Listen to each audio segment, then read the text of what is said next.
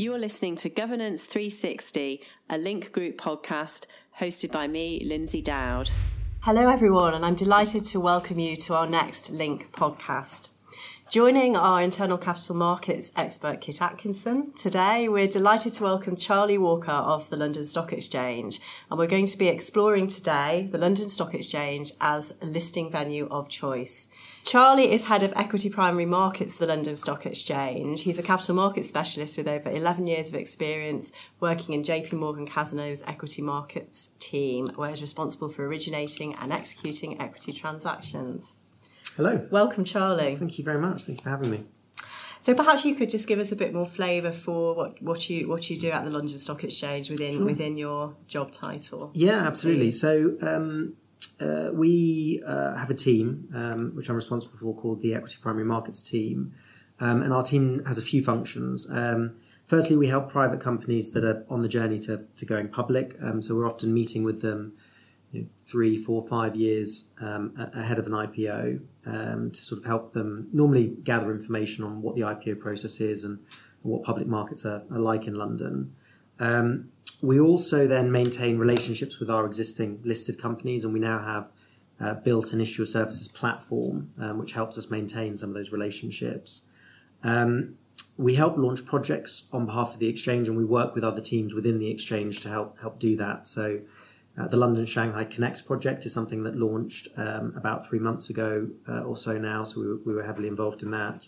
And then finally, we feed into any consultations or anything that we think is going to impact public markets in the UK. So that could be regulatory changes or corporate governance changes or anything like that. And we work with our government relations team and with our regulations team within the exchange to make sure that our voice is being heard in those debates. Thank you. So if it's okay with you, Charlie, we're going to run through various questions. Yeah. We're delighted for your thoughts and insight on these topical issues. So just looking in terms of the appetite at the moment of companies certainly there's a lot of acquisition going on in the UK at the moment. UK companies are seen as attractive targets. But in terms of companies actually listing on the London Stock Exchange, what do you see as the key benefits, particularly from an international perspective? So I think in the conversations that we have, companies typically are looking for a few things when they're looking at listing. They want to access capital markets where there's global liquidity. And on most metrics, the London Stock Exchange is one of, if not the largest exchange, certainly in Europe, and one of the top 3 exchanges in the world. So in the first half of this year, we had $25 billion of capital raised, and that was just behind the two US exchanges. So that's quite an important feature for companies looking to access the markets. We have at the moment just over 2,000 companies listed on the LSE, and they have a market capitalisation of just over £5 trillion. So it's that is a very large pool of capital for companies to access. I think from an international perspective, the thing that continues to attract those companies to London is actually London is just a hugely international place to do business.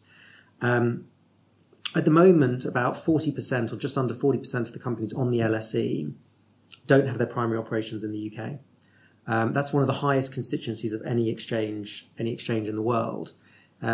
If you look at where the earnings are generated, the FTSE 100, now 70% of the earnings are generated outside of the UK.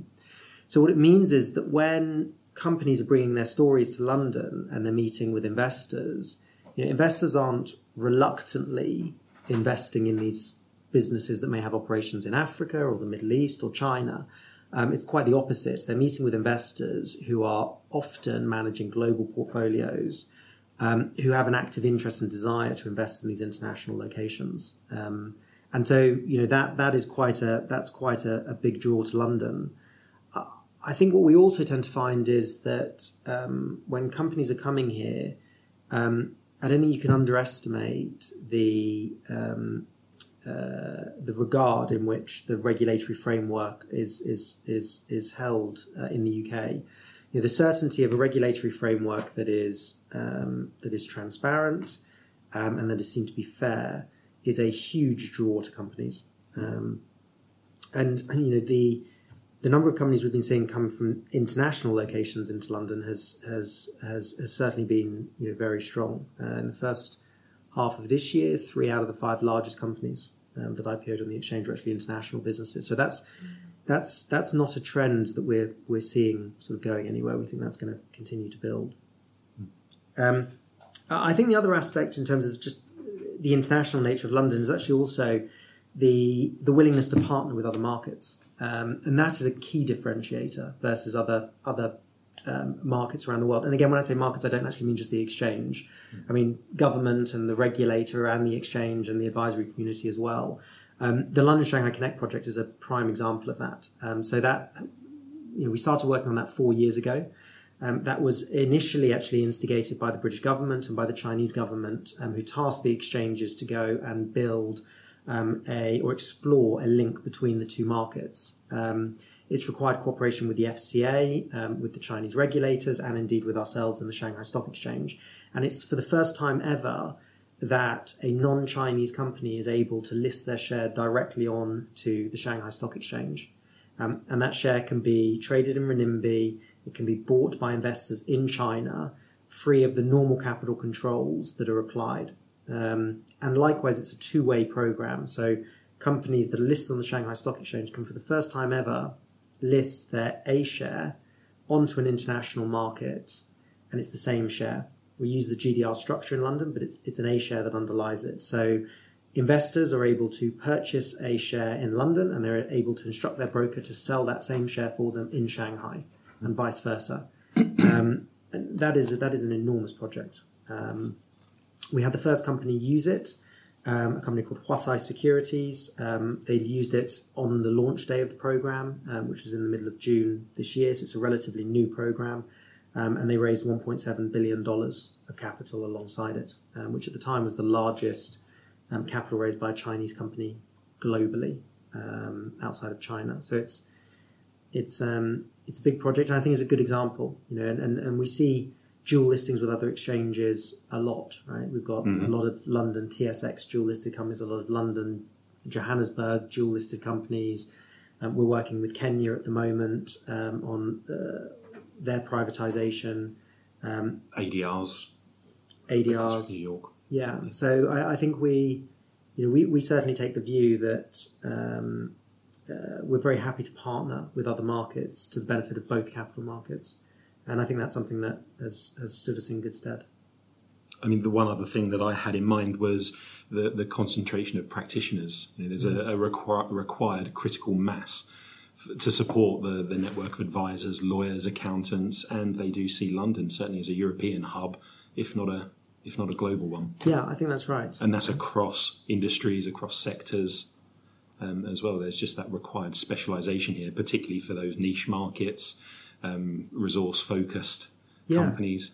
And you're right. I think there's an efficiency point as well. If you're doing an IPO roadshow, you'll typically go to London, New York, Boston.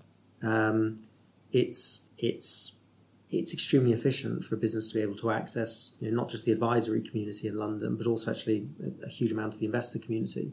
Even if they're global funds, they will typically have offices in London with representatives in London. And of course, you've got cultural differences at play as well, particularly with regard to European markets. The UK, the Anglo-Saxon model, is based around an equity investor community as opposed to a debt-driven one.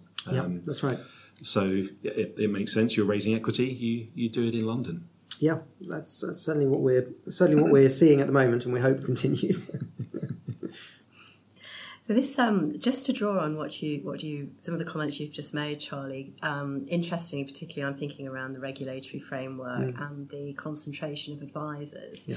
So, how would the London Stock Exchange, or how does it seek to differentiate itself from the main competitor exchanges, for example, the New York Stock Exchange? Yeah. So I think there's a few differences. So. For starters, we tend to take the view at the LSE, and I think this is a view that has been developed over decades, if not centuries of history now, that a sort of a one-size-fits-all model doesn't necessarily work. and you need to have bespoke offerings to suit different companies in different situations. And this is on the equity side and on the debt side. And it's unusual that it is so developed. I think if you look at most international exchanges, the plethora of offerings that actually exist in London doesn't necessarily translate into other markets. So as an example, we have our AIM market, our alternative investment market, which is focused purely on small and mid-cap growth companies. And that recognises that those companies need a different set of rules and investors and advisors than necessarily large cap companies do. If you look at on the debt side, if you look at ISM, for instance, the international securities market, again, that's a new debt offering. That's a new debt market that the exchange launched 2 years ago now, which has been very successful, recognizing that not all companies want to issue debt in the same way. And you need to have a couple of offerings there. We have the specialist funds segment. We have a huge funds business. It's now 150 years old on the LSE, and that was designed to provide issuers of funds with another choice in the market.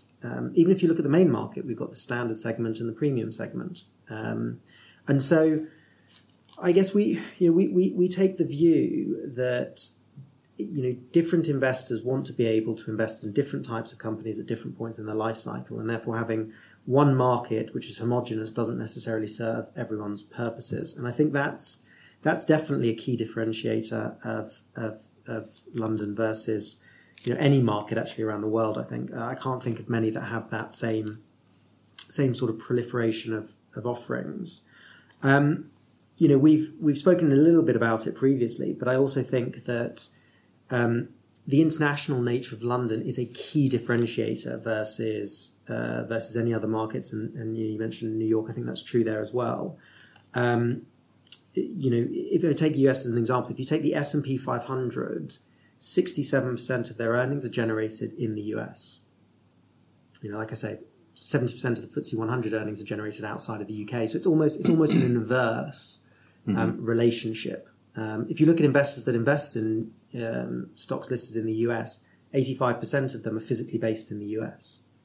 Right, so it's US and fund managers. The scale of the market makes it more naturally insular. Yeah, but of course, London's had to be outgoing, coming from what is a relatively small. Yeah, that's right. Country. In many ways, they haven't needed our capital. It's a huge market. In London now, it's just ticked up below 50% actually now of LSE shares are held by UK-based fund managers. Again, it's diversified internationally. So I think that's sort of a key differential between us. I think also, we're talking about the London Stock Exchange, but actually, we benefit hugely from an entire system and ecosystem that exists here. It's, this is not just the London Stock Exchange, right? If it weren't for the network of advisors, the regulatory landscape, government initiatives, infrastructure providers, 100%, absolutely. It all works together, right? And the LSE has its part to play in that. But I don't think at any point in time does everyone think, London is a home for equity capital just because of the exchange, right? We've got a part to play in that. Thank you. And again, really drawing on some of the comments you touched there on AIM. So how does the London Stock Exchange look to promote AIM internationally, for example, as an alternative to NASDAQ? So I think I guess the difference with NASDAQ is that NASDAQ serves the entire range of companies in terms of market capitalization. It doesn't necessarily have a specialization in a certain market cap, right? So there are some of the world's largest companies are actually listed on NASDAQ. Whereas with AIM, we've got this focus of small and mid cap companies, and there's a belief there that these companies need a bespoke capital markets environment in order to thrive, and that the sets of regulation and advisors that sit around those companies needs to be tailored to that community. And obviously the hope is that those companies then grow on that market and eventually move to the main market once they're of they're of a certain size. If you look at AIM as a market, it's celebrating its 25th anniversary next year. It's now got about 40% of all the companies that are listed on the LSE are listed on our AIM market. And the starting point for it was almost with a blank sheet of paper. What is the regulatory environment that these companies need in order to thrive? So you want it to be flexible enough that it can accommodate these growing companies whilst being robust enough that it provides shareholder protection and indeed attracts investors into the market, both retail and, importantly, institutional investors as well. And so it's a more flexible regime, a far less prescriptive regime, but one that still has the respect of the institutional fund managers, and that's the balance that naturally has been struck in that market. Last year, I think it was over 70% of all the growth capital raised around Europe was raised on AIM. So, that is a pretty unique market. We're often asked, actually, by other exchange groups and governments, how can we replicate AIM? And the challenge of replicating AIM is that, yes, again, you've got the market, that the exchange regulates, but actually it's the entire ecosystem that surrounds the market that makes it thrive. So you have the nomad community who are licensed by the exchange and are responsible for making sure that companies adhere to their listing requirements. You have investors that have dedicated small and mid-cap funds that, if you're a small company meeting these investors, you're not a tiny fish in a big pool with these investors, right? These investors are dedicated to looking at these companies. You have an analyst community and a brokerage community that's been built up around it. So, in truth, it's quite hard to replicate, and that's why companies choose to access it. What we often hear around, particularly small and mid-cap companies, whether they're considering NASDAQ specifically or any other exchange, to be honest with you, is that trying to get the attention of fund managers, investment banks, research analysts can be quite challenging if you're not of a certain size. And I think AIM provides that home to those companies without some of those challenges. And would you say your focus has changed over recent years in terms of specifically targeting international companies on AIM? Obviously, there's been a huge success in attracting particularly American companies to AIM, and the rules obviously accommodate that around any US restrictions, securities law restrictions and things like that. Yeah. And the infrastructure, once again, has been developed to support that. Yeah. But is that a more recent development, or has AIM got a long heritage of attracting international businesses? So it has a long heritage of attracting international businesses, although I think what we're seeing, what we've seen over recent years from the exchange has been the prevalence of international companies coming in continues to grow. And actually, the way the team is structured, we don't divide the team up between AIM and the main market. Actually, we've now got representatives in the majority of countries that you would expect us to have representatives in around the world. And they are sector agnostic and size agnostic and market agnostic. So they can meet with a company and they can talk about holistically all of the offerings that London has from a capital markets perspective. We're definitely, though, seeing, I think particularly in the emerging markets, more interest to access London as a whole. And then once you get into the international companies accessing London as a whole, the natural talking point then goes on to, well, if you're a company of a certain size, what market is right for you? And AIM is increasingly coming up in that conversation, because I think, the international profile now of AIM, we've noticed, certainly has been growing over recent years. And I think that's something that we're quite proud of. I mean, it's not necessarily an area for you, and slightly off piece. But to what extent do you think companies use a listing not just as a not just as a venue to raise capital, but also as a marketing tool in and of itself. Of course, you give the LSE stamp to issuers when they join their markets. Is that something that ever comes up in conversations, or would you? Obviously, capital is a prime driver, but it is. I think profile is something that people are very focused on, and I think that's something that there is a prestige factor that comes with being listed in London, so we certainly see that, and also what we see is and linked to that profile point.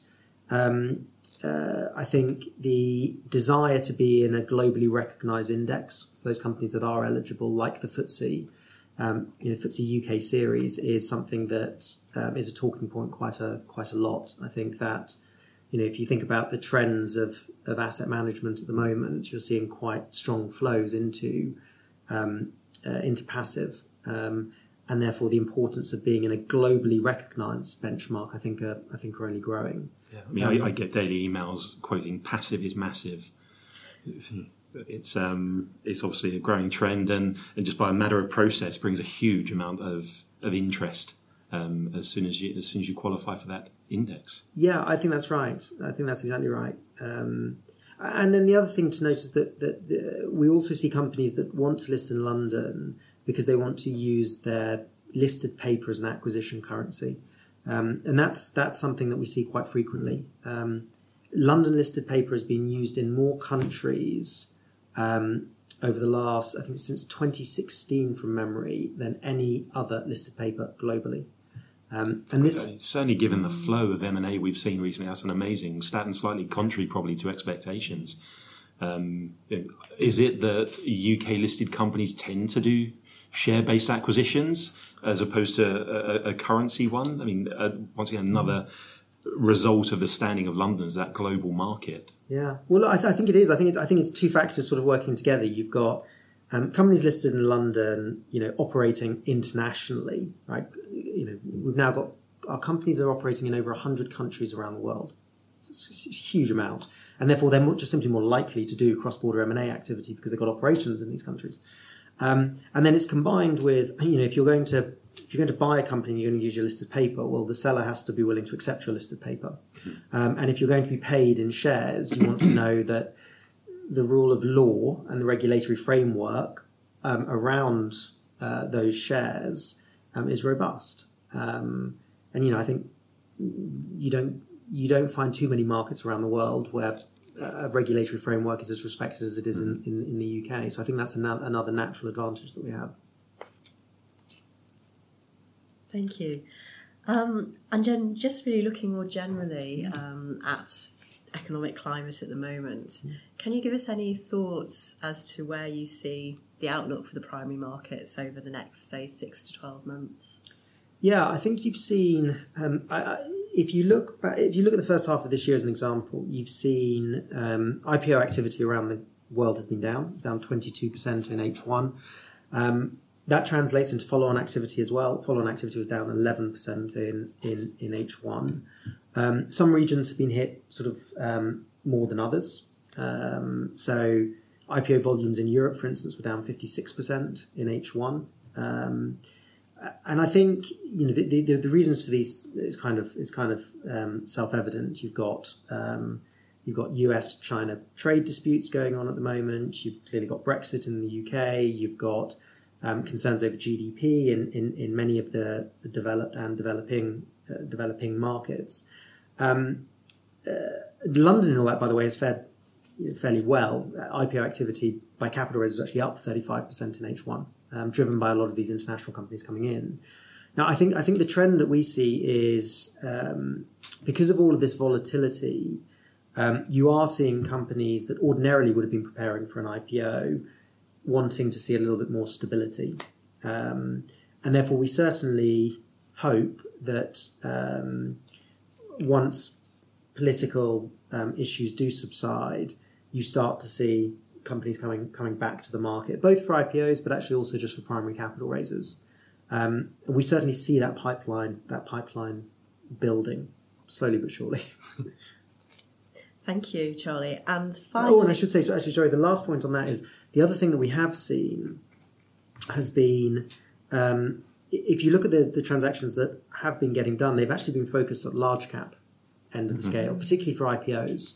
And I think actually that probably just goes back to this point around investor sentiment in terms of political... but also international businesses as well. International businesses. Earlier this year, Finabler, Network International, to name two.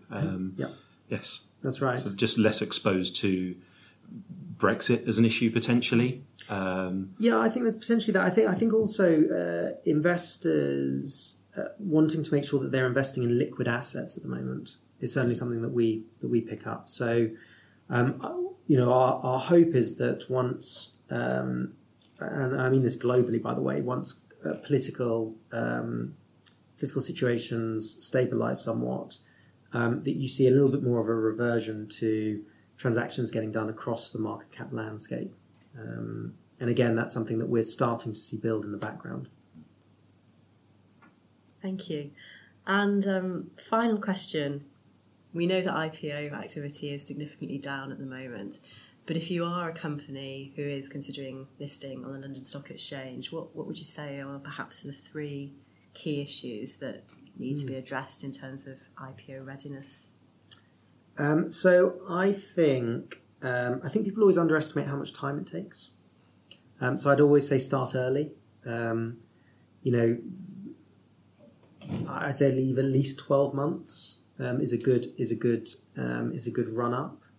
I think getting the right advisors on board early is really crucial. People who have the right experience and are going to show the right level of dedication to getting the transaction done is really important. And I think also actually appointing advisors who you want to spend time with, or who you don't mind spending time with, because you're going to be spending a huge amount of time with them, often until late in the evening. So I think appoint well qualified, well dedicated, and advisors that you get on with is crucial. I think one of the things that we see people leaving till quite late in the day often is actually board appointments.